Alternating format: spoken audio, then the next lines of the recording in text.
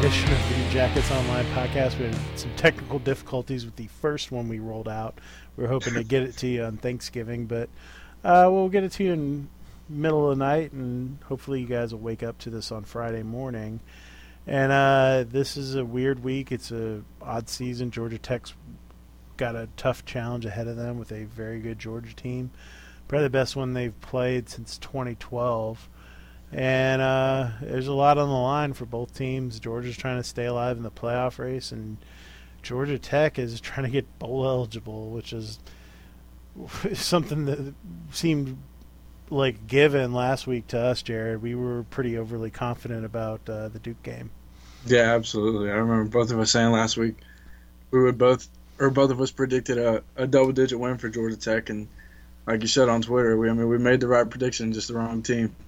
Yeah, it was an eye-opening experience being there watching that. It was the worst game I've seen in person probably since the Middle Tennessee State loss and Bobby Dodd. And then before that, you'd have to go back to Kansas, the trip in Lawrence. The difference in the game in Kansas was they fell down 19-0, I believe, in that game, and then stormed back. It was sort of the opposite.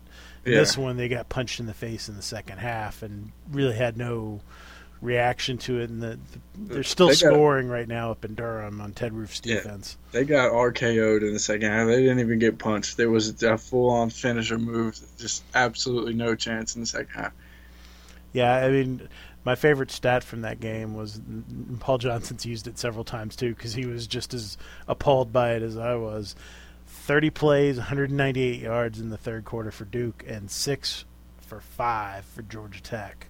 And that's like the exact opposite of what's like. You would think if you hear those two stats, especially in a Georgia Tech and Duke game, you would say, okay, Georgia Tech held on to the ball for the entire quarter, and Nope. They got out hustled, outplayed, outcoached, out schemed. They lined up and played the same way that they played Georgia Tech last year and did the same thing. They just got beat. Just like it's honestly, like you said, one of the worst losses that you've ever seen as a covering Tech or just any Tech fan has ever seen, really. Well, and the thing is, I've seen other losses, and I've seen losses that were worse than that from a straight statistical point of view. But in those games, they were just overmatched. Like when Bronco Mendenhall brought his 40-year-old BYU players down to Bobby Dodd a few years ago. That was a pretty thorough ass-whooping. And then, a couple of those Clemson games, returned the kickoff for a touchdown in that game. That was about the one bright spot throughout that entire game. Yeah, that might have been the only points in that game for Georgia Tech. I'm trying to remember. They may be. I think they may have had a field goal. Yeah, they did something because Paul Johnson's never been shut out on offense in a game. So yeah, they did something in that game. But yeah. So I mean that happens. I mean I've been present when it's happened to UGA. To be honest, I was working the infamous blackout game that they had against Alabama. I was working for CBS at the time, and I was doing stats in the booth and in the press box. And it was like the place was electric for like 5 minutes, and then it just died. And that was as bad a beating as I've seen anyone take. Outside of like some video on the internet. So. And now you never really see Georgia wear black jerseys too often anymore. No, they retired those after that one. So, yeah, I mean, it's one of those weird things. You get into this. I've seen both sides of the rivalry. I've covered both sides of this rivalry with Georgia. And this is a really good Georgia team, and it'll be interesting to see what happens on Saturday. You just don't know. It's a rivalry game, which is always a weird thing, and odd things can happen in these games. And you and I have talked about this a lot this week, that my opinion is that it's a close game where they get just completely boat raced by Georgia. Yeah, I mean, that I really don't see how you could see it any other way. I mean, if you're a Tech fan, I mean, there's just no way you could be confident enough headed into this game that you're about to go and just destroy this Georgia team by 20, 30 points. I mean, it's just not realistic. I'm not saying it's impossible. I just think that a lot of things would have to go our way. That is like one in a million type things. However, I do think that if Georgia Tech is going to win the game, I feel like it's going to be a close one. I think they have a chance to win the game, absolutely. But, just kind of feeling the same way you are right now. Just if they're going to win, I feel like it's going to be a nail-biter. But then there's also the part of me that could see it being just like 2012 all over again. Yeah, I mean, to me, like, you move along and then you see what happens, and you just watch the game. And it's been a weird season, and I think that there's going to be changes of some type to the staff. I mean, ultimately, they're going to have a 10th coach no matter what. So there's going to be at least a change on that level. But I think there's, from just reading the tea leaves, being around the team, talking to Paul Johnson a lot, just knowing kind of how he is and how he operates, and hearing kind of what's been going on since the Duke game.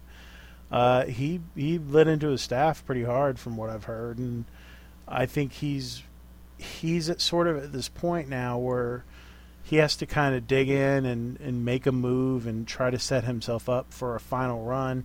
I know he would like to get to 200 wins, and I think he would like to make another run at the ACC championship, get back to that game and try to win it. And I don't think the staff is not operating in a way where they're going to get back to that situation, in my opinion, covering this from the outside. And I'm not the one that can make the calls on who should be fired, who should move on, and who should retire, and all those type of things, because I'm friends with a lot of these guys. It is a tough situation for me to be in as a reporter, having a relationship with almost everyone on Paul's staff on some level. But I will say that what they're doing, it's not working, and they're having issues motivating players, getting them coached up, getting execution. Seeing player development on the lines of scrimmage has been a real struggle. Linebacker play has not been good this year. A-back play has not been good this year. The passing game has not been good this year. So there's a lot of things. And then special teams has been an utter disaster. So at some point, as a coach, you're going to take responsibility for it. And Paul Johnson knows that these struggles are reflecting poorly upon him now. And you have an AD and Todd Stansbury who's willing to work with him to figure out ways to keep the peace, keep things happy, whether that means maybe moving some guys off the field, moving them into analyst positions, whatever those moves are. There's some things that can be done here. And I think they got to get a little bit younger and more aggressive on the recruiting trail, and I think that's an area where Georgia Tech has underperformed at times. They've gotten some good players, but ultimately, at the end of the day, they still need one or two. They need a few more NFL guys. They're not going to go sign 5 stars, but if you can get one more guy on each side of the ball in each class, that's on the level of a Shaq Mason or on the level of a Jerry Atachu. I mean, they haven't had a pass rusher since Jerry Atachu left. That's been Adam Gotsis is doing all right. Adam did okay. He was a defensive end playing defensive tackle in college, and he was okay, just like Desmond Branch is okay right now. But you're having to play guys out of position because of recruiting issues. There's just a lot of stuff that I don't like. I don't think the schemes match up on defense with what the coach expects and what the talent can execute, and I don't know what you do there either with Ted Roof. That's a tricky situation because he's a Georgia Tech legend in a lot of ways and very tight with Todd Stansbury, and Paul Johnson likes him a lot personally, and the kids like him. But when they score at the end of the first half of every single game you played in most of the games in the fourth quarter, and you're literally looking right now, you could be sitting at 8-2 instead of 5-5. Yeah, I saw somebody say against Duke, when they got the ball back with like 2 minutes left, somebody said on Twitter, they were like, "Congratulations, Duke, for scoring a touchdown before the half and tying the game up." Like, this is right when they got the ball, and sure enough, drove right down the field, scored right before halftime. And I mean, it's just it's kind of ridiculous. And one thing I was going to ask you, Kelly, we didn't talk about this last time, but if something was to happen to Ted Roof, we talked about him he possibly could be coaching for his job this weekend against Georgia. So if something were to happen there, do you think that would have any kind of effect on TD? I have no idea. I mean, those are the things people ask me about the Swilling brothers. You don't know. That's one of those things you have no idea how kids are going to react in those situations. But ultimately what you're looking at is the long-term health of your program. And if Paul Johnson feels like it's not working, and wants to make a change, then you make a change. People are like, well, he's changed defensive coordinator several times. Paul Johnson's never had the money to hire who he wanted to hire until, and really they found money for Ted Roof, and it was because he was Ted Roof. Like, he wasn't given, he was specifically given money pretty much because it was Ted Roof. Like, and right. some people kind of helped facilitate getting him hired, and that's fine. I mean, because they're friends of Ted and they thought it was a good fit. It was certainly, he's done, for whatever you want to say about Ted Roof, he's done a much better job than Dave Womack did or Al Groh in terms of defensive coordinator. And at times I think that's the part that gets the most frustrating for Paul Johnson and Ted and all of these people, because at times you can see the ability. They held Virginia Tech to 15 points, 2 weeks ago. They have pretty good. They played really lights out in the first half against Miami. They've had their moments. The first half of the Tennessee game, they played really well. It's just they cannot string together a whole game, and I don't know if he's struggling to make adjustments. His offense make it. I don't know enough about. I'm not at practice every day watching them in practice, watching what they do. I'm not seeing the calls, how they're going in, or what they're installing each week. There's just no way to know that as an outsider. But Paul Johnson knows that. The staff knows that. Todd Stansbury can find out. So that's where I'm curious kind of what happens here. Is it an execution issue on his assistants? Is it a Ted Roof problem? I don't know. That's the decision that Paul Johnson's got to make. And people need to support him because the guy's been really successful as your head coach. And at the end of the day, this is not Auburn. It's not Clemson. It's not Florida State.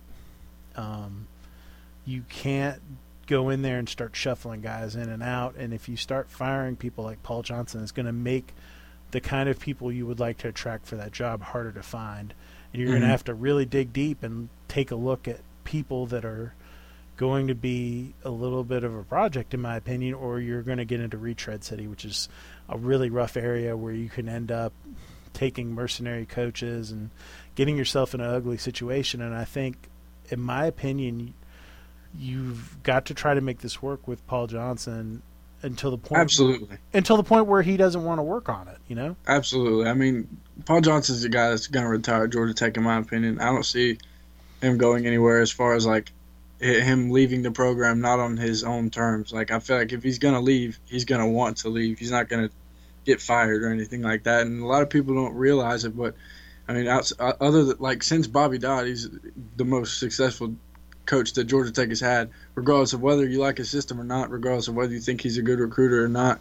He consistently since 2008 he's won more football games than any other coach since Bobby Dodd. So I mean, there's absolutely no denying that. And regardless of what it looks like this season, I mean, we've been a couple plays away from not even having this conversation. So it's really just kind of frustrating. So, and I think that's part of the frustration that maybe is what's upsetting the fans is you're so close. You're so close to beating Virginia. You're so close to knocking Miami off. You're so close to beating Tennessee. And it just isn't happening. But what they're forgetting is the last two wins over UGA, like those moments, beating Virginia Tech on a last minute play. And you have to have those moments. Like, I mean, of course, no one wants to have a bad year, but it makes the good years that much sweeter. Like, you go 3-9 in 2015, everybody's calling for his head. Get a new coach, all this stuff. Then he bounces back and goes 9-4, goes 3-0 against the SEC in 2016, and everyone loves him again. So it's just, I just feel like you got to give him more time. I don't like when I see people, calling for his job, saying he's in the hot seat because, things happen.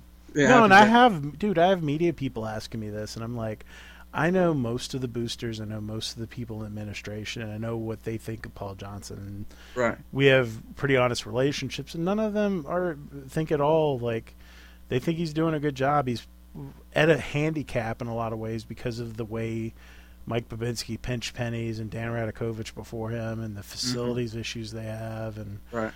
The facilities they're doing each thing kind of block by block, and they're trying to raise money. Todd Stansbury's working on it. They haven't had a grassroots marketing fundraising campaign in years at Georgia Tech that's been personally effective. That's one thing I cannot wait for is the new locker rooms. I think that'll be a nice recruiting boost. I mean, obviously we're a lot farther behind other programs. I mean, dude, they smell. Like, the locker room's smelly. Like, That's not stuff that you need, and it's smelly at a point where it's not supposed to be.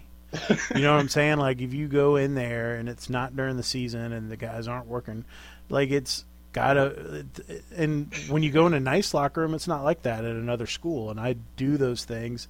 I'm someone that can tell you about that because I've been in a lot of different college locker rooms and pro locker rooms, and it's just different, man. And that's one of the things that you can control by spending money correctly and not. All you gotta do is buy some Lysol if it smells. But I mean, you know what I'm saying? Like it's just, and they have a manpower issue in terms of recruiting staff, and they need people just to do the basic things like tour kids and make sure that they're comfortable and be able to build some connections with them, because the coaches during the season get very tied up in terms of their game planning and what they're working on, and you have to have that support staff to keep those relationships up with those recruits when the coaches are busy, or to let the coaches know, hey, you need to call so-and-so, he needs, a little loving right now, whatever. And those are the things that they're struggling and trying to add right now. And Stansbury's, I'm telling you, he's literally working on that every day. Like I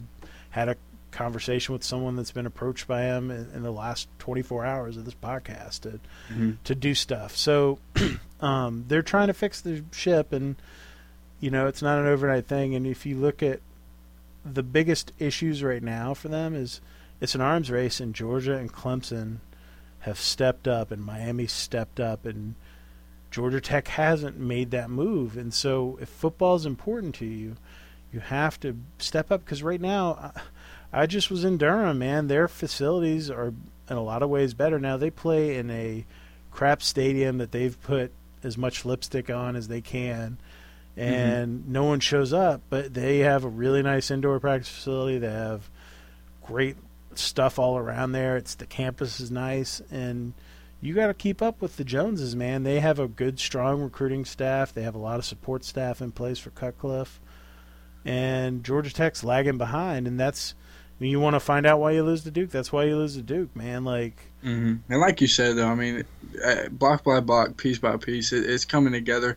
Just with the thing, it seems like is just they're not willing to pour millions of dollars in at one time to be able to get. Well, they don't have the money, and that's the kind of issue. Like, they're highly leveraged because of the stuff with the stadium, and then these bad coaching contracts kind of kill the money that you would normally have. Absolutely. So you're paying Paul Hewitt $900,000 a year not to coach. You paid Brian Gregory whatever $75K or whatever it was, $750K last year, or whatever the hell it was they paid him. Too much. Yeah. So I mean, think about just that amount of money being able to flip into something else. Plus, they've stepped up what they had to do in basketball. So you've increased your expenditures on basketball by hiring Josh Pastner and his staff and fixing things up there. And your revenue's not necessarily going up a whole lot there yet because he's rebuilding. And that's been something else that's really handcuffed Georgia Tech, and it's something that's not talked about a lot. But the basketball program stinking for 6 years really hurt things. Like the end of Hewitt and then into Brian Gregory, the attendance was down, the income was down, and that was one of the few cash positive sports other than football at Georgia Tech. And it's one thing that you can kind of take a deep breath and maybe relax a little bit, though. I mean, I know there's been a lot of stuff going on with Pastner, but I mean, his first year was absolutely incredible. They told him he wouldn't win a single game, I didn't think they'd win a game, man. I looked at that team on paper and I laughed. I was like, exactly, who are they going to beat? Somehow, I mean, they came out and won. What was it, 21 games last season? Yeah, something like that. So, I mean, there's a lot of really positive things, and I think the biggest thing that Todd brings to Georgia Tech, from talking to people around there, is a positive mood and kind of optimism. And he's always got plans, and he has a whiteboard where he writes stuff down in his office that he'd like to do, and he's always kind of working. He's a dreamer, right? And I mean, that's something you need. Some vision, yeah. Like, and right now he needs help executing those dreams, and that's going to be something that he's working on as well, like finding people that can help him and making better utilization of the staff around Georgia Tech, and where you can lean on in the graduates, and getting people more involved in terms of former players and alumni, and getting them all around back into the program, because no one's tried to do that since kind of Homer Rice. So it's been a long time, and it's time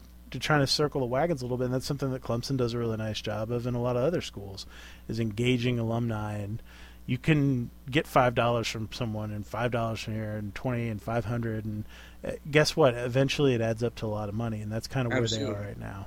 Absolutely. I mean, it's the same way with any other kind of donation. Every little bit adds up, and at this point, I feel like every single little bit would be more than welcome, especially for Georgia Tech. No, and you can get yourself out of some of the financial hiccups that they have as well, Mm-hmm. and you can keep up in your arms race. And quite frankly, the biggest thing I'd like to see, and is Paul Johnson embrace the academic rigors in a different way and treat it like it's the Stanford of the Southeast. And you be like, you know what, we are hard, and we want the best of the best, so we're going to go to Chicago, we're going to go to D.C., and we're going to go to Dallas and raid these private schools and get kids. And I think you can get a lot more hay versus trying to pick up the kids that aren't infected by negative recruiting and the image that's around the program in the state, because it's hard, man. I mean, Yeah, we've talked about that before. I mean, the farther you go away from Georgia, the more respect Georgia Tech has. So, I mean, it's hard to get them around here. So, like you said, you go around, to the Chicagos or, out there near Stanford or wherever, and, go to the private schools, go to the kids that are already ready to, make the grades, have already taken some of the classes that they'll have to take at Tech. You can find yourself being in a really good position. Yeah, and so that's something you have to do, and it takes manpower to recruit nationally on that kind of level the way Stanford does, and it's something they need to embrace because, I mean, ultimately at the end of the day, it's a results-driven business, and the results are not what everyone would like. You don't want to see the ups and downs. You want to see more of a steady climb with fewer peaks, with higher peaks and fewer valleys, right? That's the complaint right now. So, you gotta do it because at the end of the day, they're not moving Clemson off Georgia Tech's schedule. Miami, Mark Richt's probably in for a good 10 years down there. He is a Absolutely. very good football coach. Make no mistake about it. I've known the man for 17 years, almost, something like that, and he is a very good football coach. And UGA seems. It'll be interesting to see if Kirby Smart can keep up the momentum, but he seems to be doing a hell of a job, at least recruiting and coaching the guys up that he inherited from Mark Richt. So you look at all of this, man, and you have a lot of things going against you. You're not Virginia playing. God, who's their crossover going? Louisville, maybe. And I think so. Yeah, I think that's actually. I mean, this is a great thing to talk about right quick here, going into the UGA game. So right now in the ACC, you have Georgia Tech, South Carolina, Florida State, and Louisville that play crossover games. Correct? With Georgia Tech. Who was the second one? I think you actually said Clemson. I think you said Clemson. Florida State, Louisville play crossover games. Right. Okay, so this is sort of where you can get into a weird situation. Now, Pitt this year played Penn State and Oklahoma State. That's very solid, right? Oh, absolutely. Miami played Notre Dame, and that was it. They played. So like Miami, right? Their schedule this year compared to Georgia Tech's. On paper, they played Bethune-Cookman to start the season, right? They were supposed to play at Arkansas State, got canceled because of the hurricane. Mm-hmm. And they played Toledo and Notre Dame. That's their 3 crossovers? Yeah. Well, no, I'm just saying that's the 4 non-conference games. Yeah. That was it. That's tough. Georgia Tech played Tennessee. They were supposed to play at Central Florida, which was a top 15 team. And they played Georgia this week, and then one FCS game. You're not on a level playing field. It's just not like NC.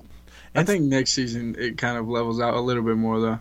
I mean, some of the teams are doing a good job. Like NC State played South Carolina and at Notre Dame. Yeah, next year it does level out a little bit, but you still. I think more so for Georgia Tech. Got what we have. I think South Florida, Alcorn State. So those are 2 games that you should definitely win. I mean, North Carolina played Cal, who's not good, at Old Dominion, Notre Dame, and Western Carolina non-conference. Like, Yeah. I mean, So, Wake Forest played Presbyterian, Utah State, App State, and Notre Dame. Yeah. So I mean, you do you know what I'm getting at? Like, yeah, I mean, it's a little right different, there. man. Like, my favorite one is Virginia Tech. They played West Virginia, who's a legit team. They played Delaware at East Carolina, who's god awful, and Old Dominion. Yeah, it just doesn't really stack up against two SEC teams in one season. That's how it's been for the past couple of years for Tech. They played Vanderbilt last year too. So, I mean, even though it's not necessarily the powerhouses, the Auburns, Alabamas, whatever of the SEC. I mean, you're still it's definitely not Old Dominion. Yeah, so like that's where you get into these weird situations. I mean, I'm looking at like Syracuse. They played at LSU this year, which should have been a good game. But their 3 other non-conference games were Central Connecticut State, I think, Middle Tennessee, and Central Michigan. Like next year they play at Western Michigan, Wagner, UConn, and at Notre Dame. I mean, it's just not the same, man, as playing. And they're not playing. By the way, Syracuse isn't playing a crossover game every single year with, it's Miami, right? Right. I don't think that's who's their crossover. I'm kind of getting lost in my argument here a little bit, but I think we all see your point though by now. I mean, it's just they play Pitt. Pitt's their crossover team. It's just not the same playing field. No, and so that's a whole other thing, man. Like, you get into this thing, and to me, it's an uphill battle, man. You wouldn't be fighting for your bowl eligibility the last game of the season if you played a season like they were playing. Correct. So, I mean, it's just a huge difference there, but it's something that you have to kind of adjust to. And, I mean, I don't want to make an excuse. I mean, you should have beat Tennessee. Central Florida would have been a game that I would have loved to see. I mean, they turned out to be a really good team, so I feel like that would have been a good one. So, I mean, it might have been a good litmus test for the team to have to play a game like that early in the season on the road. And if they win it, it might have given them some momentum. Exactly. And who we have, I think we started ACC play after that game. Yeah, so they were off, and then they played, I think, Pitt and Carolina after that, and or Carolina and Pitt, and then kind of got rolling. But yeah, it's one of the things that Paul Johnson talked about a little bit. The season, you can't get any momentum when you have kind of weird games like that early on. Right, and then you look at it now, at the end of the season, you end up only having 11 games, or 10 games played, 11 after Saturday, and, you're playing for your bowl eligibility in your last game because you got a game taken away from you. So, I mean, it's unfortunate, but, I mean, like I said, there's a lot of games that we left out there this season, so it's something that, can't really complain about. Should have finished the games. So, I guess I don't know. We'll see in the future. Hopefully, they'll be able to close out those games, and we won't have to have this conversation. So let's get into a little bit more about Georgia real quick, and then we're going to bring on Roddy Nabalsi, who's a really old friend of mine who covers UGA sports, my former colleague when I worked there many, many moons ago, and we'll kind of delve into the UGA side of things with him. But kind of, what are your expectations for Saturday, Jared? Kind of just like we said earlier, I don't have a lot of expectations, and that's kind of how I am every year with this game.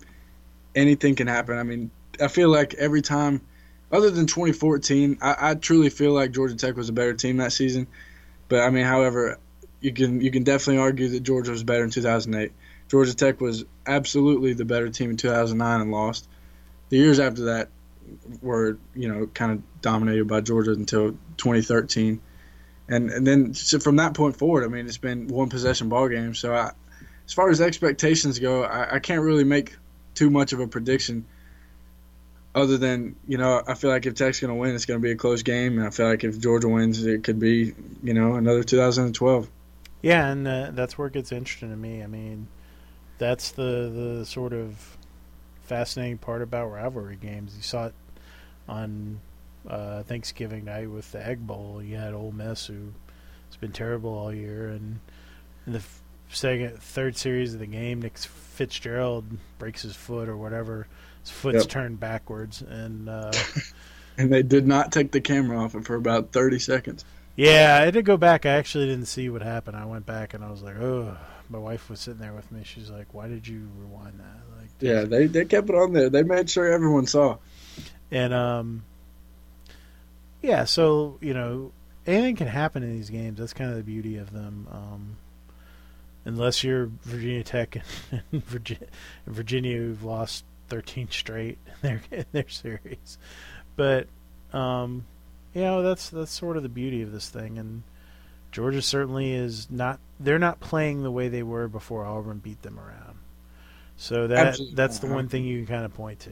And even in the Virginia Tech game, I mean, sorry, not the Virginia Tech game. I don't even know where that came from. But even in the Kentucky game last week that they played in, they came out slow. I mean, it was like 21-13 until, I guess it was maybe like a long Nick Chubb or Sonny Michel run that just kind of opened up the floodgates for them. But I mean, if you can keep your foot on the gas and keep them in a close game, there's no doubt in my mind that Georgia Tech will win. For the love of God, will Ted Roof put 8 guys in the box and dare them to throw the football?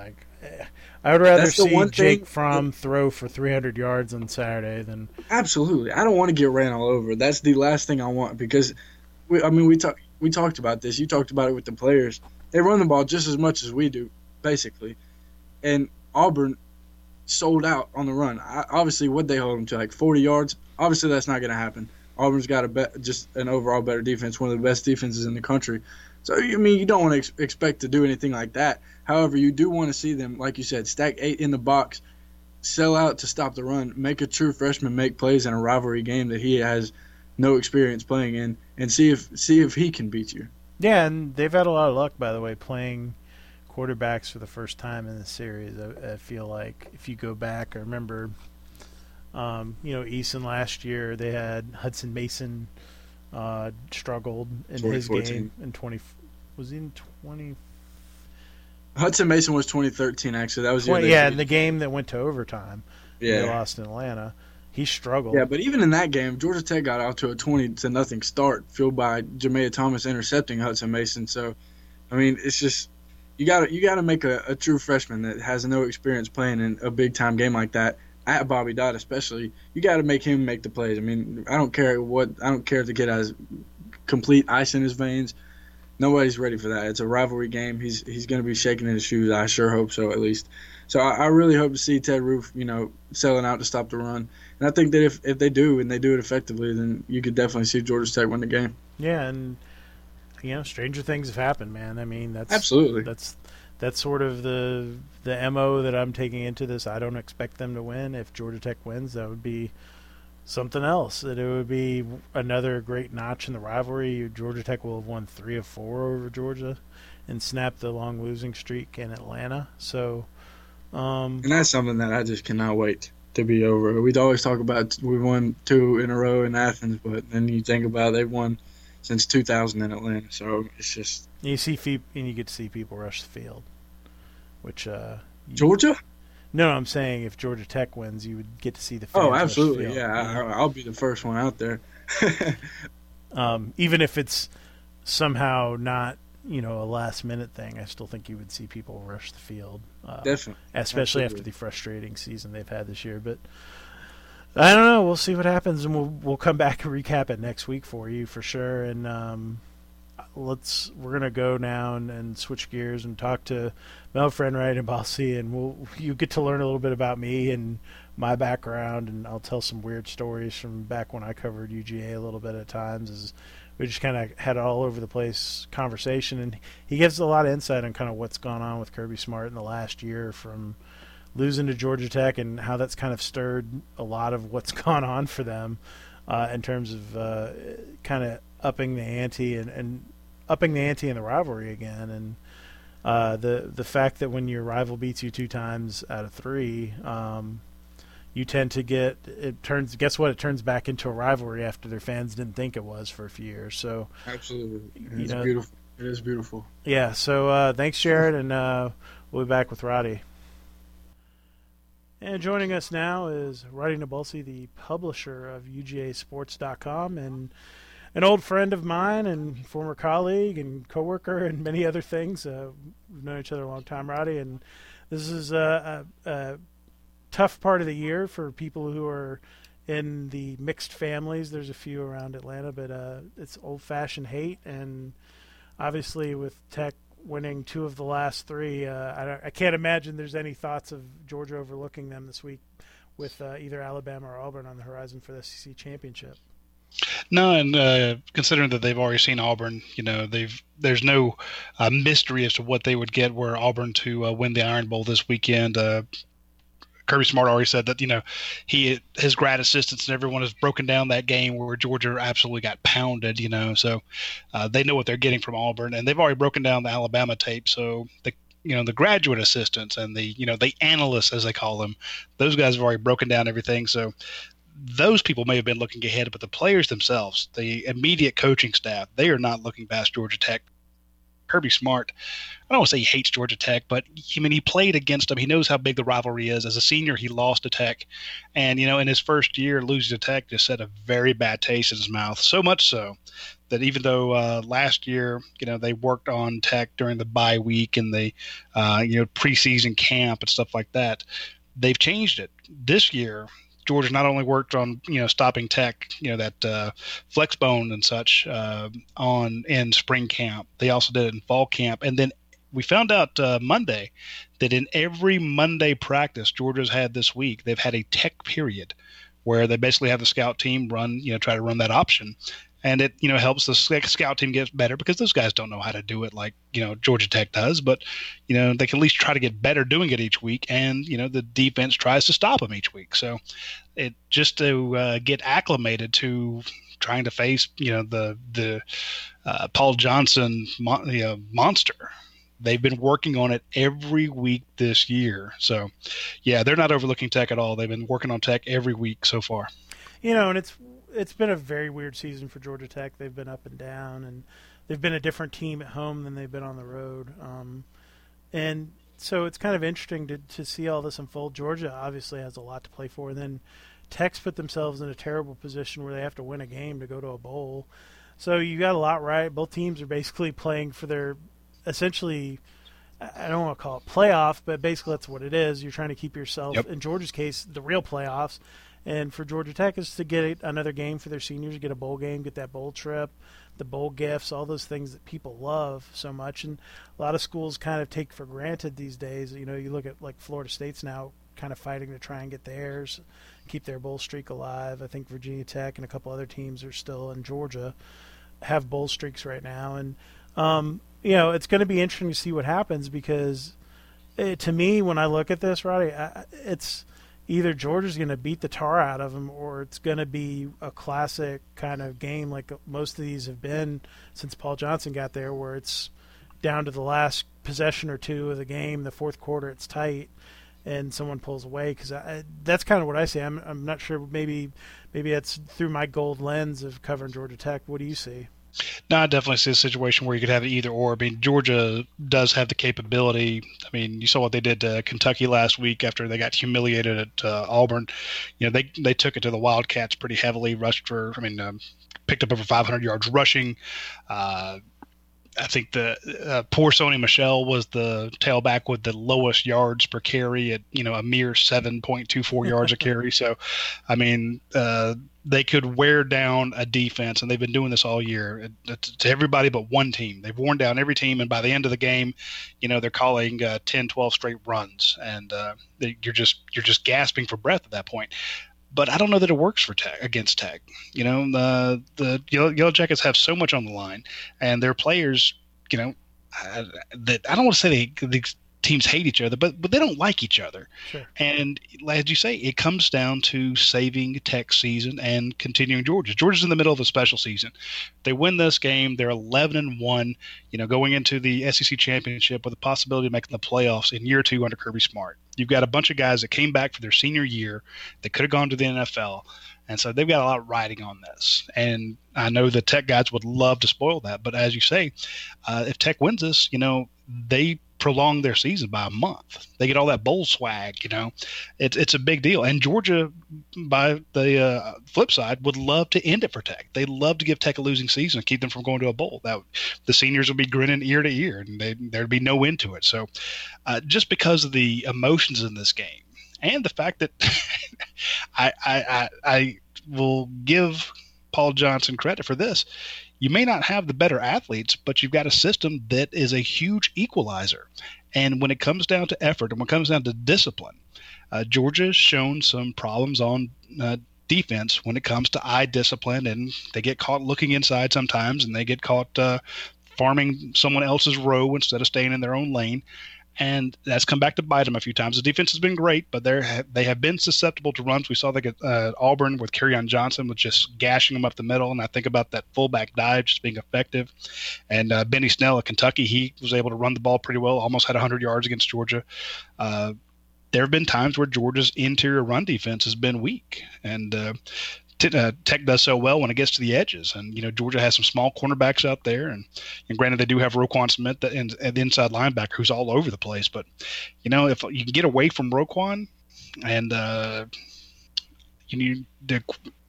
Georgia starts to get a little lazy and you can throw a big pass on them, because we've seen that happen where Auburn did it wonderfully. It's like Kerryon Johnson up the middle, Kerryon Johnson up the middle, Kerryon Johnson up the middle. Oh, by the way, here's a pass for 35 yards. And I'm not saying that it will happen, but I'm saying the possibility is there. So I agree with your premise that this could either be a very a blowout where Georgia says, look, we're not going to let Tech on the field. We're going to run the ball continuously. We're going to have 11, 12 play drives and just run up the score and make it so the Tech has to throw when they do get the ball back. Or Georgia does what it has done in the past where, gives up the interior, can't stop the run, and they just don't get on the field very much. And Paul Johnson's going to be out there doing his thing where he watches your cornerbacks and your safety and your linebackers and sees where they're looking and sees the mistakes they make and takes advantage of them. So I'm not going to predict a blowout, but the possibility exists. Yeah, it's one of those weird things. And it's funny to me, too, because the way these teams have been playing, we could see a 6-7 possession total. Yep. I'm saying both teams in each half. There may be 11, 12, 13 possessions in the whole game, the way the two teams run the football. And it's kind of interesting because Georgia runs in a different way, but in the same style. They're trying to control the ball and then occasionally make big plays. Tech does the same thing in terms of maybe it's not as much in the past. Fromm's had a pretty good year at times when they've wanted him to throw the football, and they've been able to make plays there. But the run game, it gives you dynamic plays. They're kind of mirrors of each other in that way. Georgia just is so much better on defense. That's where I think the big difference is to me, because the way this Georgia Tech defense is played, I think Duke's still scoring touchdowns on them right now in the shadows of the stadium from last weekend. So there's no telling what's going to happen as you watch the season kind of this all kind of ride on this moment for Georgia Tech, and can their guys rise up to it? Were they just playing down at Duke last week? Is it the team that's because they played Miami well, they played Clemson actually pretty well. Clemson's been the team that's really had their number in terms of Brent Venables probably has the best plan, and they have a really nasty defensive line, and that kind of works. But it's curious that Georgia's got their front seven's as good as anyone in the country. So I wonder kind of what's going to happen. What's the tipping point here? And what I'll be curious about too is what Kirby Smart does differently to attack with his second go-around facing this, and kind of how he chooses what kind of front he goes with. Is he going to bring another defensive lineman in? Do they play 4 linebackers? Are they going to play 8 in the box? 9 in the box? I'm curious kind of what your thoughts are on that. I think they're definitely going to bring somebody up, and they do have so many defensive linemen. They could run 4 across and switch them out. And we started seeing this last year where they would bring in it looked like a hockey line change. They were running 3 and 4 different linemen out onto the field, play after play after play, so that these guys were fresh. I could definitely see a situation where they're doing something like that. They're running their 4. They bring out another linebacker, put him on the edge just to say, look, I think it would be a decent scheme to say, look, we want Taquan Marshall to beat us through the air. We're going to take away the run. We're going to take away the edges. We've been weak in the middle the last 2 weeks. We're going to shore that up with John Jenkins. it's going to be John Atkins, and Marshall. Okay, y'all have got the middle. Here's our guys on the edges. We're going to bring in a bigger cornerback, maybe let's say Tariq McGee instead of 5'9" Malcolm Parrish. Sure. And we're going to take away the run. And if you're going to beat us through the air, we're going to leave one safety up, and he's not going to be very high. They love to bring that high safety in really close to the box and say, look, Marshall, you got to go to the air to beat us, and I definitely see a situation where they tried doing that. So, again, I don't want to get into Kirby Smart's head because, I've made predictions like that and been wrong. They come out and I've seen when I think they're going to nickel and they're going to bring in an extra defensive back, they actually bring in another linebacker, and I'm sitting there scratching my head, and then sure enough, it works out, But there have been times where I'm like, why did they do that? And everyone else is scratching their head too. So Kirby and Mel Tucker, they're going to do it their way. But I just thought it was fascinating that they've been working on this all year long. Yeah, and it shows, it's one of those things that people downplay. But at the end of the day, rivalries are rivalries, and whether it's Georgia-Auburn, which has gotten nastier over the last few years, at least from when you or I were in school, probably. And then you got, Florida-Georgia, and that's the one that kind of reminds me the most of this series over the last, 20 years or so, where one team kind of had much more of an edge statistically in terms of wins, but the games were close. Florida had an edge over Georgia for a long period of time. And, ultimately – I think if you gave Paul Johnson truth serum, he would tell you if he wins 1 out of 3 games against Georgia, that's doing a hell of a job. So, I think he's right at where he should be in terms of performance against them. But, yeah, I imagine those guys are pissed after what happened last year.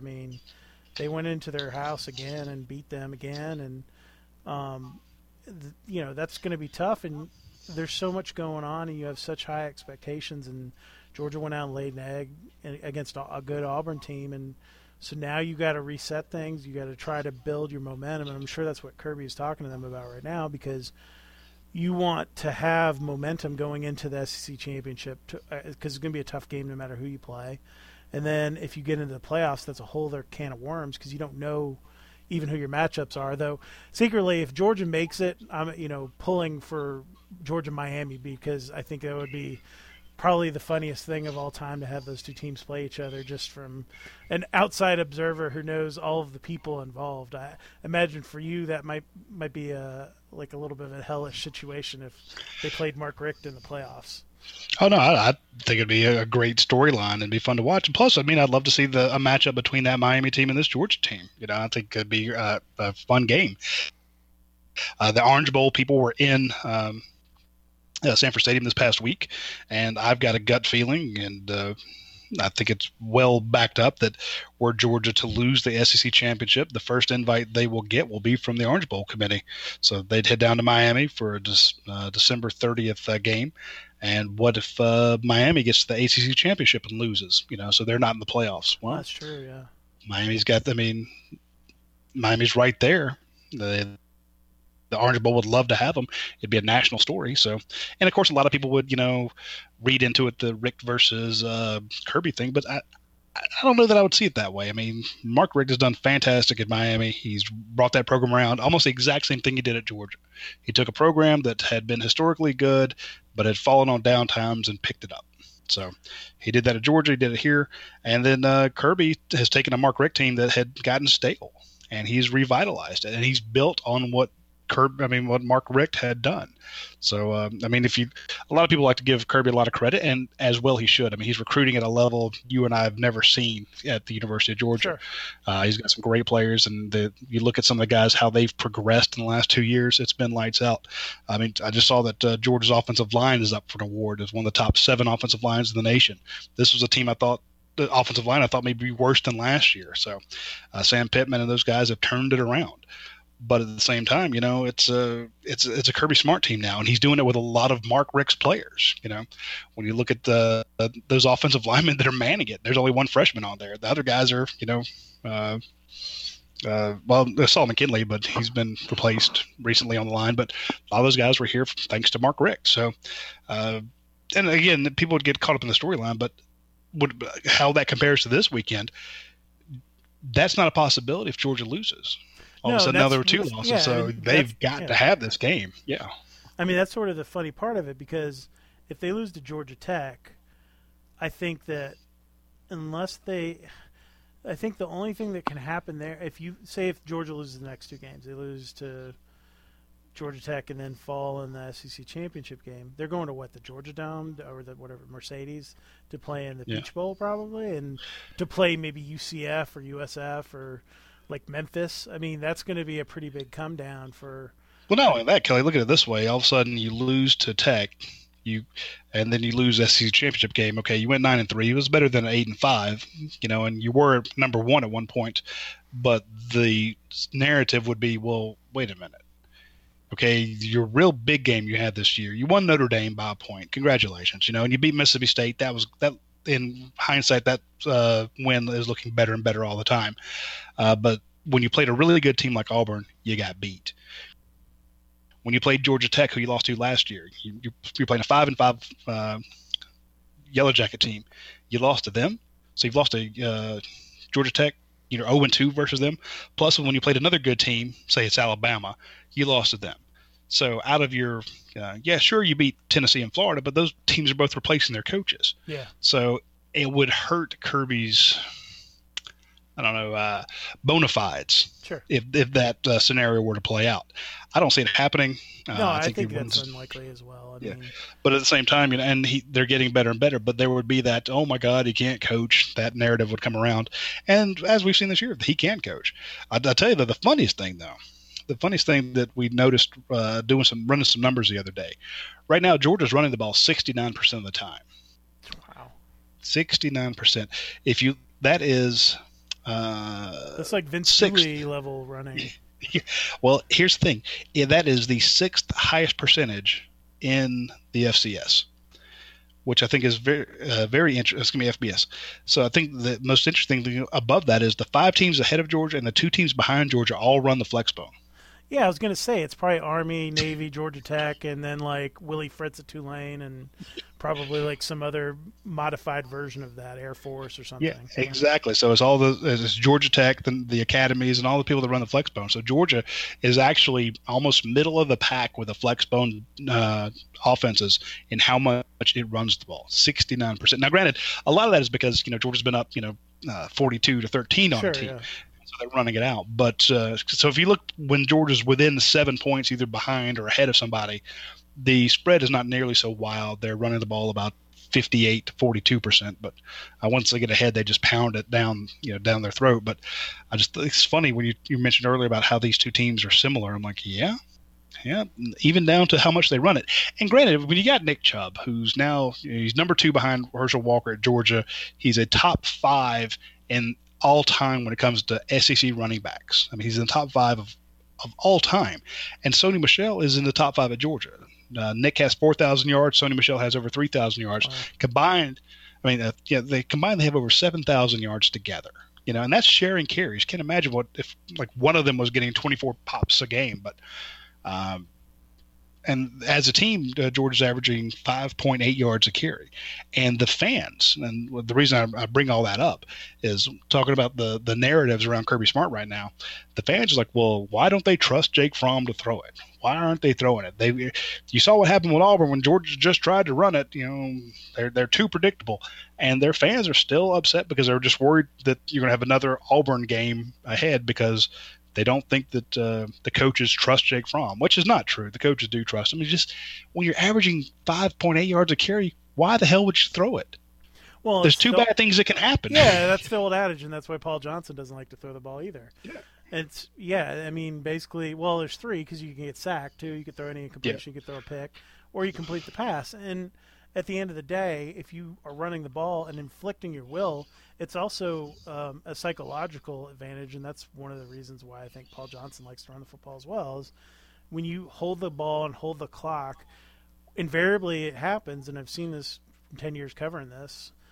Teams panic and they do things that are stupid, and that happened last year with UGA at the end of the game when they're trying to run the clock out. And yeah, it adds a ton of pressure to them because now all of a sudden when your offense does get back out there, you're like, geez, even if Tech had to punt, they ran 11 plays, they punted. Your defense has been out there for 5 minutes. If you go 3 and out, then you're putting your defense right back out there, so everyone on the offense hurries up. And if you can run the ball like that, say even at not 5.8, let's say you're just getting 4.8 or 4 yards a carry. Mm-hmm. You keep the ball. You have fewer turnovers. You're scoring. You're averaging 35 points a game. So no turnovers. You're keeping their offense off the field. You're controlling the clock. I'm like, why wouldn't you do it? But a lot of fans are just worried that Georgia can't throw it. And I go back to the last 2 times, South Carolina and I think maybe Florida or somebody. Yeah, Florida, where the opposing defensive players called out Jake Fromm and said, well, he only throws slants, or Georgia can't throw the ball. And both times he lit him up. I mean, the kid can throw. You've seen him in camp. You've covered him as well. The kid knows what he's doing. So it's interesting to me because Paul Johnson, one of the points he's made twice already this week is that when he looks at Georgia on film, the thing that kind of impresses him that no one's talked about is actually how Fromm's played and how well he's handled the workload, and that they aren't asking him to do a ton of things, but when they ask him to do something, he's able to execute it at a high level. And when you have a young quarterback, that's what you're going to do. You don't need to have him throw the ball 30 times. It doesn't help him. What you want to do is put him in a situation where he can make plays for you, right? And at the end of the day, Georgia's probably going to have him and the Fields kid playing next year, both. So you're going to have 2 younger quarterbacks. You're going to have an offense that's going to be run heavy just by nature of that. Like, you're not Washington State. Stay within your identity. And he's a believer of the same thing that Nick Saban is, which is if you run the football, you win. It wins games, basically, if you can do that successfully. Alabama doesn't throw because they have to. They only throw because they have to in situations. Yep. When they can run the ball, they run the ball. And that's any great coach will do that, like that I've been around, other than if you're Mike Leach and that's not your identity, Exactly. Well, it's funny, when I was looking up those numbers about what they average per rush, that 5.8, I think that's got to be tops in the SEC. It's not. Alabama runs at 6 yards a carry. Oh, that's funny. So it's like, well, Georgia looks good, but Alabama, of course, looks better, and that's why the Tide's 11-1, and that's why actually, people keep asking me, you think Auburn's going to knock them off? I'm like, I don't know that Auburn can. Yeah, they could. They did that to Georgia. They had a perfect storm. I don't know that Alabama makes the same dumb mistakes that Georgia did, and I'm a big believer in the recruiting rankings. I mean, I'm not saying we get them all right, but when you look at a team that signs the number 1 recruiting class, I guarantee you in 3 or 4 years they will be in the top 5 somewhere down the line. And when you sign the number 1 recruiting class back to back to back to back to back to back to back to back to back, eventually you are going to be the number 1 team in the nation just because you get the better players. Mm-hmm. And we could be wrong with a lot of our prognostications on where these kids are going to wind up, but we're not wrong on every one of them. Yeah. When we tell you that, Najee Harris is going to be a heck of a running back, well, guess what? He's going to be, Now, granted, he's injured. Alabama's got a lot of injuries going on right now, but I don't know that they've lost enough players that they weren't able to replace him with other 5-star guys. So Auburn's going to have a great chance to knock off Alabama this weekend, but Alabama's still Alabama. And until somebody beats them, I'm going to keep picking them. And for Georgia and Kirby Smart to have the run that they're hoping to have, they got to win this weekend against Georgia Tech and stop that narrative of forming being 0-2 under Smart against Georgia Tech, and then they're going to have to win some of these games against the Auburns and Alabamas of the world, and that's going to pick up an already hot recruiting trail for them. And I think Georgia's on the brink of really doing something special, but you still got to win the games. Well, and they've been close. I mean, I guess it was 2012. They're 2 yards shy or whatever it was of, beating Alabama. And so, it's interesting to me that they've done, converted so quickly. And, to me, something else that I think about too with Georgia is if you want to continue this run, next year they have a soft schedule, and most of their tough games are at home, and then their non-conference schedule's pretty lousy. And so you kind of need to carry some momentum from this year into next year too, because you're going to have a little more of an uphill fight there if you're again as good as they've been this year. And maybe they'll step back, maybe they won't. That's one of those weird things too, where you kind of look at. There must have been someone that pulled out of a game with Georgia next year, I'm guessing. Was it Louisville or someone they were supposed to play? I can't remember, but yeah, the Georgia had like 3 different opponents in a row that backed out, and I think one was a situation where Georgia didn't like the weekend that it was on. It was by mutual agreement, but then there were a couple of situations where I think they had Oregon lined up to play and a couple other teams that just fell through. So, yeah, when you're scrambling and trying to find teams, it's the home folks are left with some crappy games, And I mean, they had like Samford this year and App State. App State. Now, App State has at least once, had a big game, and they've won a lot of games in their conference. But yeah, there've been the Georgia fans are not exactly happy with the home schedule, and I don't know that you're doing yourself a bunch of favors by playing, Samfords of the world. Well, no, and I think if you're going to be on elite level, they need to do probably what Nick Saban does, which is he plays one of those weird neutral site games at the beginning of the year every year. So you play Michigan or Florida State or whoever it is, and maybe that's what they need to look at. That's what Georgia did this year. I mean, even though it wasn't even a neutral site game, they went up to Notre Dame, and they'll have them again in 19. But I definitely see a situation where Georgia, and I've heard about this. They're looking at maybe some of those kickoff classics, the Georgia Dome and stuff like that. So instead of having, letting Alabama come and play on a Thursday night to start the season, or play on a Saturday night in the Mercedes-Benz Dome, why not let the home team do it? Well, it's funny because they don't seem to give a damn about what the matchup is. I mean, hell, one of the years is Alabama and Duke. I think it might be next year they're playing. And I was like, who the hell's going to watch that other than Alabama fans? I mean, they can't get 4,000 people to show up for a Duke football game in Durham. How are they going to get, sell their half of the stadium or whatever? It's just funny to me because I don't think it even matters who you play. If you play Cal or whoever, I think people just like seeing teams, and it's something that I enjoy, and I'm sure you do as well as a reporter. When you get an opportunity to go, you go into Notre Dame, like you mentioned, I'd made that trip 2 years ago, or next year I'll go to Tampa. They'll play South Florida or up to Temple or in Philadelphia, or just going to places that you haven't been, instead of the same old places, going to Starkville and going to Lexington. Lexington's lovely, but Knoxville or Columbia, South Carolina. I mean, that's the one thing I don't miss about covering the SEC, Roddy, is that there's a lot of bad road trips. I mean, I enjoy Auburn. People are very lovely. But I've never enjoyed the drive to Auburn, or Columbia was always the worst one. South Carolina, because it was always storming every year they played them because it was in September and it'd be in hurricane season. And invariably, I think 3 straight years when they played there, they had weather delays. And I mean, that's the stuff that I don't miss from covering that thing. And I get to go to Miami every other year now. I go, other than Clemson, which Clemson's fine. It's not a long drive, but the rest of them are pretty nice trips because you're in major cities, and every once in a while I get to go to a Boston, or I go to Chapel Hill and Durham every other year. That's I guess the one kind of advantage.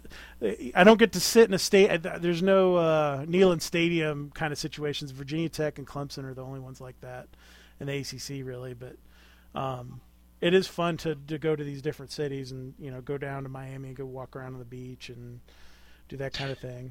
Yeah, the fans like it too. I mean, when they had a chance to go someplace new, I mean, they invaded South Bend like nobody's business. They all went to Chicago. We got up there on Thursday, and we were late. I mean, they were already Georgia fans everywhere, all over Chicago. I mean, they took over a Cubs game. It was unreal to hear them call at the dogs, inside the stadium there, and Wrigley Field just being absolutely loaded with red, wearing, screaming dog fans. I mean, those Cubs people were nervous. They're like, what the hell's going on? Are we being invaded?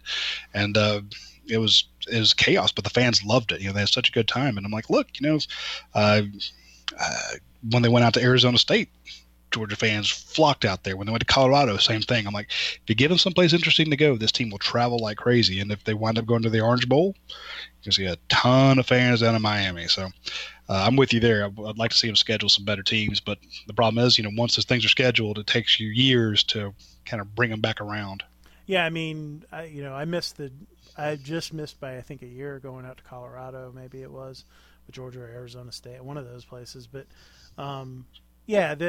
that's one of those things that's cool when you have one of those trips. And the funniest thing from watching it afar was very, very entertaining on Twitter and stuff, watching the UGA stuff go down with Notre Dame. And my favorite part, of course, is when they went to troll Brian Kelly, who I think is kind of an asshole.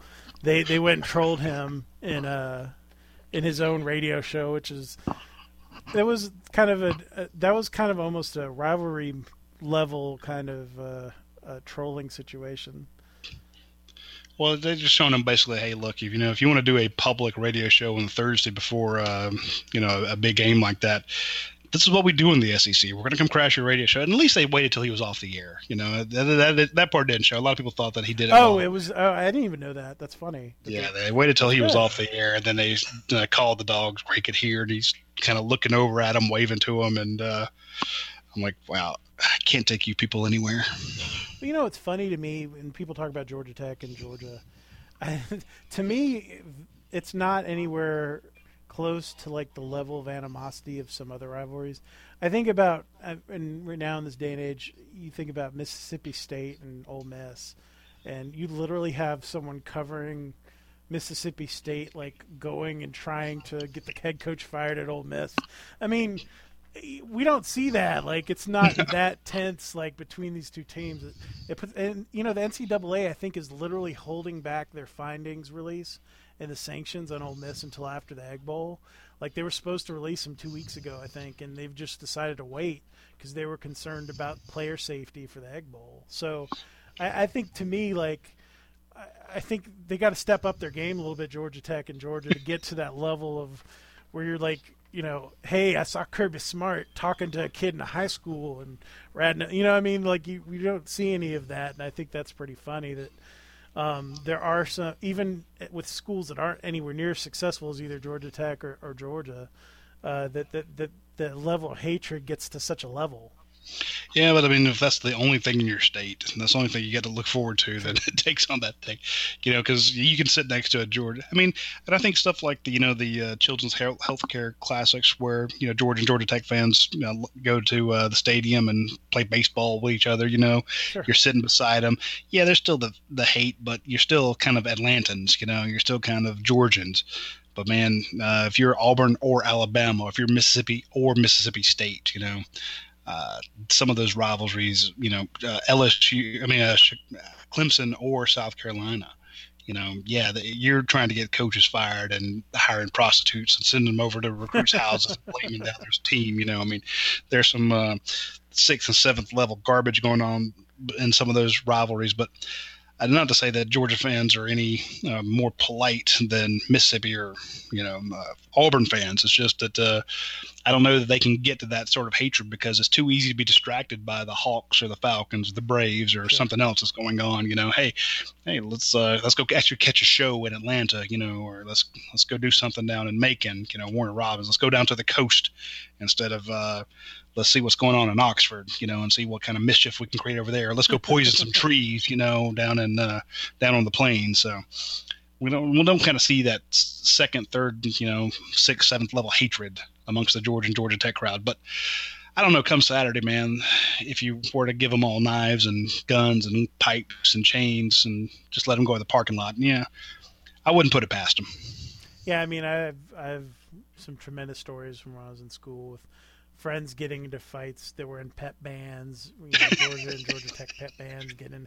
But my favorite one that I witnessed was a Georgia Tech intramural hockey fight, where my buddy, who was an announcer for the hockey team, ended up getting in the fight as well. He ran down to the ice and got on the field. Our mutual friend Mike Tingle, and mixed it up. Oh my God, Mike! I didn't know that story about him. Yeah, he has I can't wait to bug him about it. He has a Georgia Tech jersey actually somewhere in his house that he saved, that he ripped off of a guy. Like, That's how. But that UJ hockey team was pretty funny to be around a little bit because Mike was a good friend. He would have me come around and do stuff, and I've literally gotten a fist fight with the Florida intramural hockey team back then. When we in Jacksonville, like in the landings for like on a team bus or something.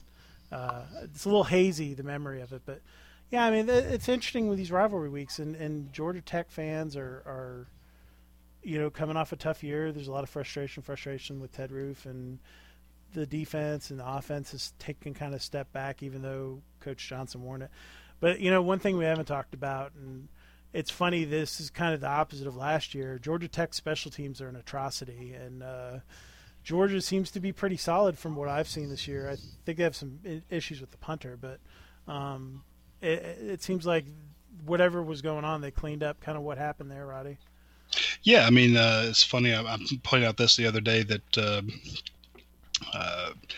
Georgia's punter is a graduate transfer from Columbia, Cam Naziliak.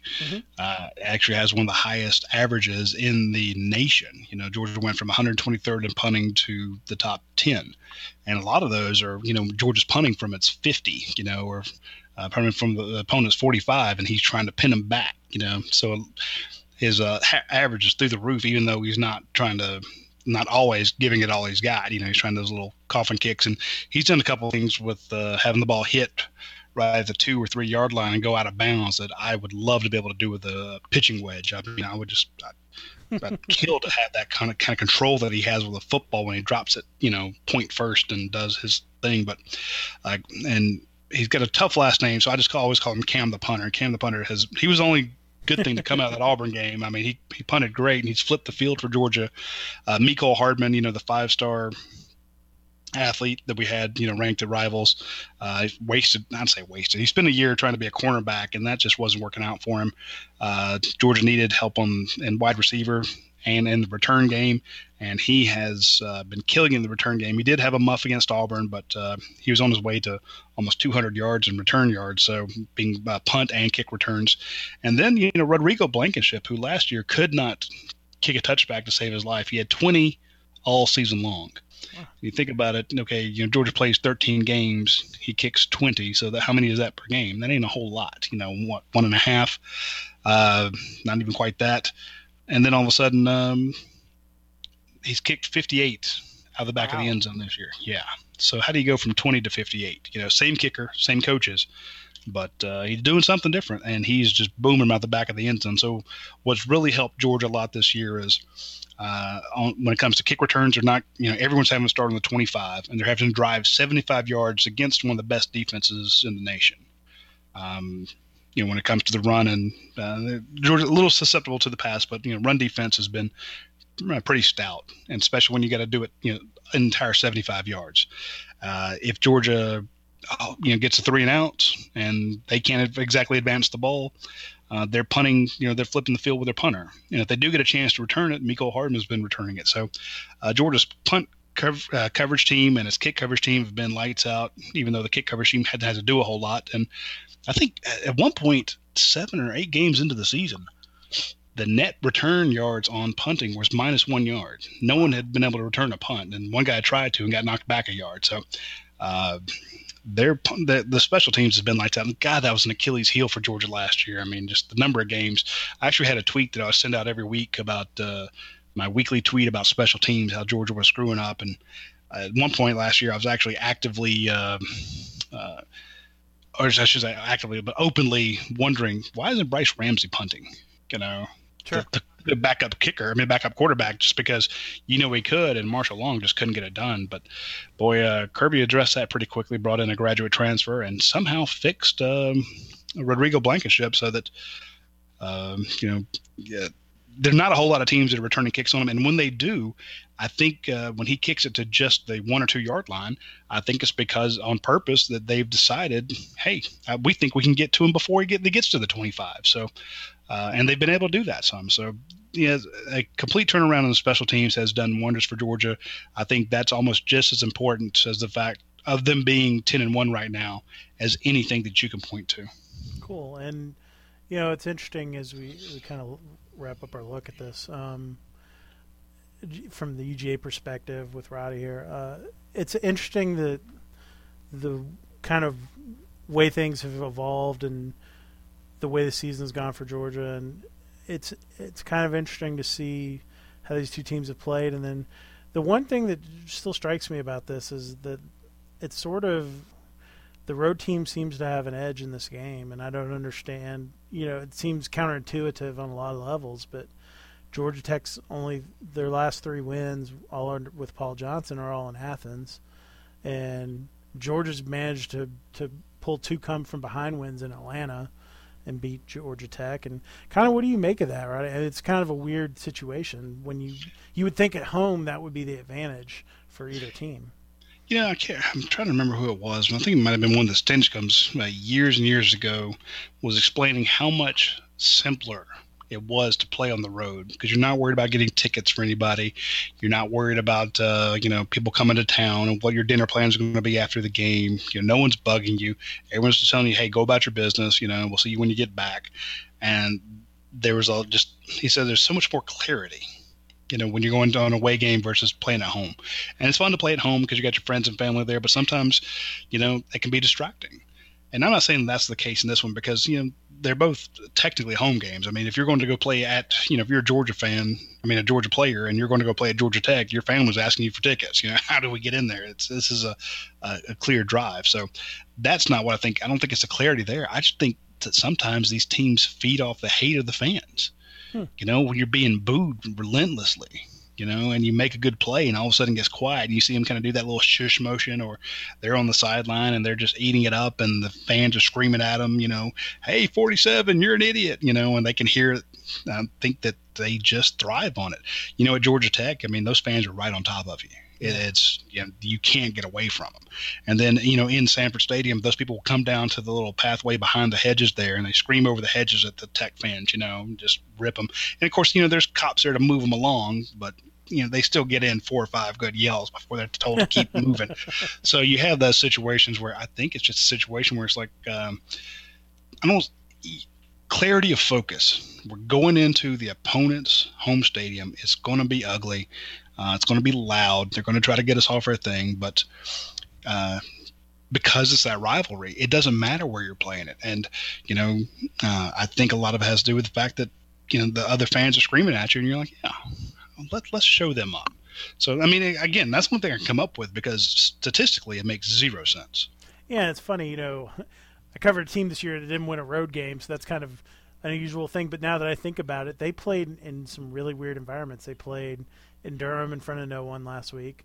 2 weeks before that, they played in Virginia in front of no one, basically in a driving rainstorm. There were fans there, but they were not loud. They played in Miami in front of no one, respectively, in a giant pro stadium with 20,000 people there. And I think they may have had some pumped-in noise, possibly. And then in the Dome, it was 60-40 Tennessee fans probably. So that was just loud. Like the whole game was loud for both teams. So I'll be curious to see your perspective after next week of what you think. I sat in the press box, and they designed the press box wrong, so there's no sound. They're having to go back, and they're going to go in and fix it, I think, after the seasons are over. But I'm curious. You'll be down on the field taking pictures. I'll be curious to see how loud you think it is and kind of what your perspective is on that after you guys play in the SEC Championship next week. Well, hit me up, and I'll be happy to tell you. Cool. Well, I appreciate it, Roddy. Thanks for all your time. And you guys can catch his work at UGAsports.com. Roddy's one of the best in the business and certainly the best UGA reporter there is. And pretty much everyone will tell you that if you ask him. And Roddy will probably tell you that too if you ask him. No one will tell you that. Thanks, Roddy. All right, take care.